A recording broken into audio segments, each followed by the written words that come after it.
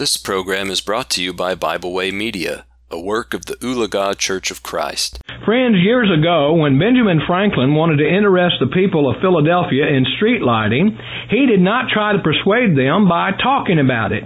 Instead, he hung a beautiful lantern on a long bracket before his own door. Then he kept the glass brightly polished and carefully and religiously lit the wick every evening at dusk. It was not long before his neighbors began placing lights in brackets before their homes, and soon the entire city awoke to the value of street lighting and took up the matter with interest and enthusiasm. Franklin influenced his neighbors not by preaching at them, but rather by being an example to them. Christ's Great Commission demands that we impact this world for His name's sake. It all begins with a wardrobe change.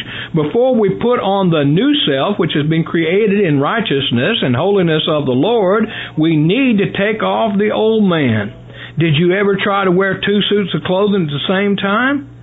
Well, once we've taken off the old man, then we are ready to don the timeless fashions worn only by new creatures in Christ. A fresh set of clothes demands a new way of life. And so Paul tells us how to walk, how to live. He tells us to walk differently than the world, Ephesians chapter 4 and verse 17. He tells us to walk in love, Ephesians chapter 5 and verse 2. He tells us to walk as children of light, Ephesians chapter 5 and verse 8. And he tells us to walk carefully, Ephesians chapter 5 and verse 15. Now all of this is done to glorify God. Listen to Jesus. He says, "Ye are the salt of the earth, but the salt have lost his savor, wherewith shall it be salted? It is thenceforth good for nothing, but to be cast out and to be trodden under the foot of men. Ye are the light of the world. A city that is set on a hill cannot be hid.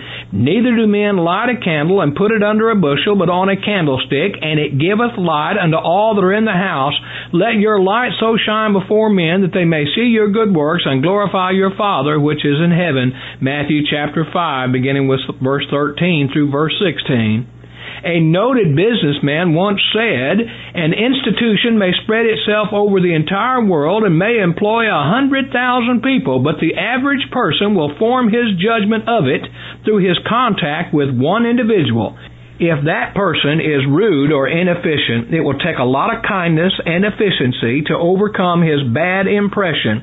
Every member of an organization who in any capacity comes in contact with the public is a salesman, and the impression he makes is influential, good or bad.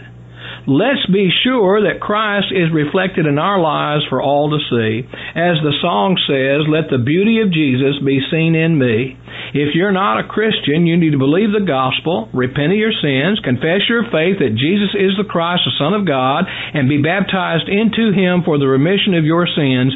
If you have done these things in time past, but have drifted away from Christ and back into the world and back into sin, you need to repent, confess your sins to God, and ask Him to forgive you. We stand ready to help you anytime, night or day. Just let us know. Our time is up. Until next time, may God bless you as you continue to study His divine will. We hope you enjoyed this program. We encourage you to subscribe to our podcast on Pandora, Spotify, or Podbean. Thanks for listening.